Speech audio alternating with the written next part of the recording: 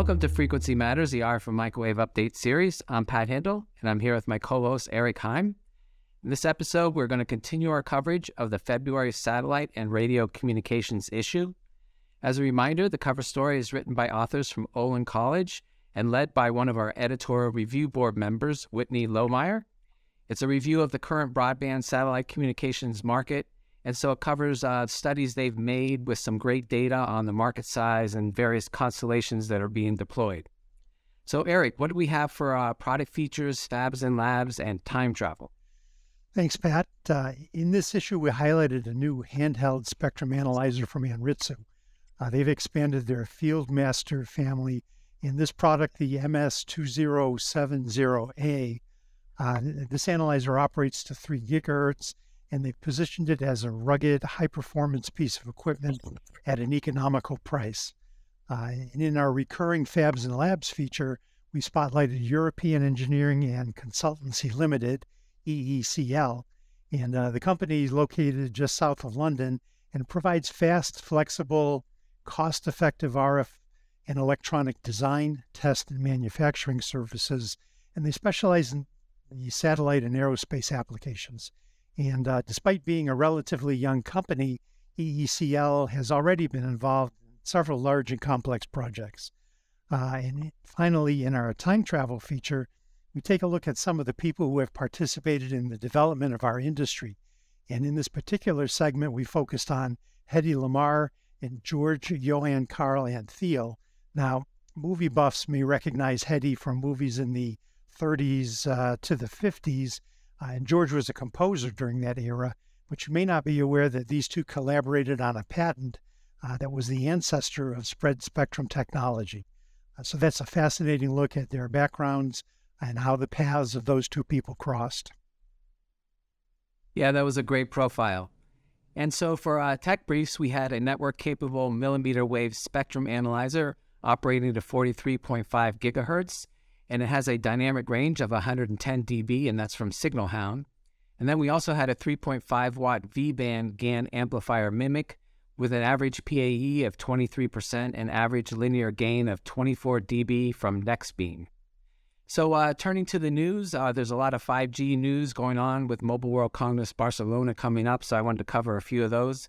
ZTE Corporation, in partnership with China Mobile and Qualcomm, successfully completed a 5G subband full duplex verification and compatibility test in Xeon Joint Innovation Lab, and they achieved the industry's first subband full duplex Genode B with higher uplink throughput of over 1.47 gigabits per second. And it also had lower end-to-end latency of 3.9 milliseconds, and that was simultaneously in the TDD band with 100 megahertz system bandwidth. So that was a big achievement. And a similar achievement, Keysight Technologies announced that they have a new solution based on 5G Network Emulation Solutions platform, a streamlined network emulator that's specifically designed for protocol, RF, and functional testing of all the cellular IoT technologies. And this includes RedCap, which is new. The 5G RedCap specification introduces support for wireless devices kind of with reduced capabilities, and these devices are less complex, consume less power, and allows for the new cellular IoT cases to really broaden out and reduce power and cost. So industrial centers and wearables and smartwatches, things like that. So these will both be hot topics there, and we'll cover a little more in events. But Eric, what did you see in the news? Yeah, it's been a good month for news.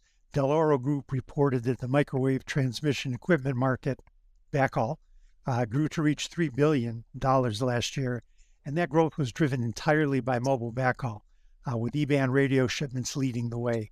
Nokia, NTT Docomo, and NTT announced that they implemented AI and machine learning into a 6G radio air interface, effectively giving 6G radios the ability to learn. And I'll put my A&D hat on for a moment.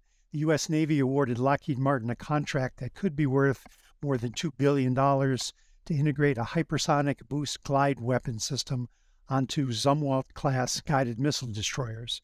And aside from the contract value, this is important because arguably the U.S. is trailing China and Russia in hypersonic capabilities and development. So this will help change that perception. Yeah, I feel like we've made a lot of progress recently after seeing them test and deploy them. So we're really catching up quickly. So turning to events, I'll be heading out to Mobile World Congress Barcelona actually tomorrow after this was shot. I expect to see how companies are furthering 5G advanced and 6G technologies. We just published a podcast answering questions about 6G with Sarah LaSelva from Keysight, so you can check that out at podcast.microwavejournal.com. And so I also saw that Sivers Semiconductors announced that they're collaborating with Intel and WiSig Network to launch the first 5G millimeter wave FR2 standalone customer premises solution. The companies are jointly developing the first fully standalone 5G millimeter wave FR2 solution for CPE, and which can be utilized in integrated backhaul terminal and the sub-6 GHz 5G radio access networks.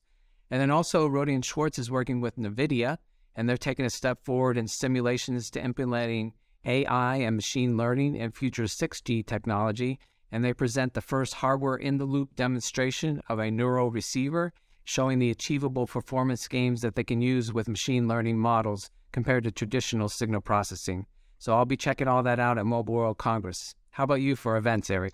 Well, on March 22nd, we'll be hosting a panel entitled, Will Flat Panel Beam Steering Arrays Meet the SATCOM Challenges? And that'll be just after the satellite show in Washington, D.C., so we're anticipating a good turnout for that and still plenty of time to register. Our April panels include who has the highest power GaN power amplifiers and balancing performance and swap-C in next-generation high dynamic range digitizers in aerospace and defense. And that'll be with ADI and BAE as experts. And as a reminder, IMS 2023 has open registration, so please go to ims-IEEE.org to sign up and make your travel plans for that event in San Diego. And that wraps up this episode. Our sponsor is RFMW, a pure-play technical distributor of RF and microwave products. Remember that as a member of the industry, a subscription to Microwave Journal is free, so please visit our site and subscribe today if you're not already a reader. And thanks for watching, and please join us next time for another Frequency Matters.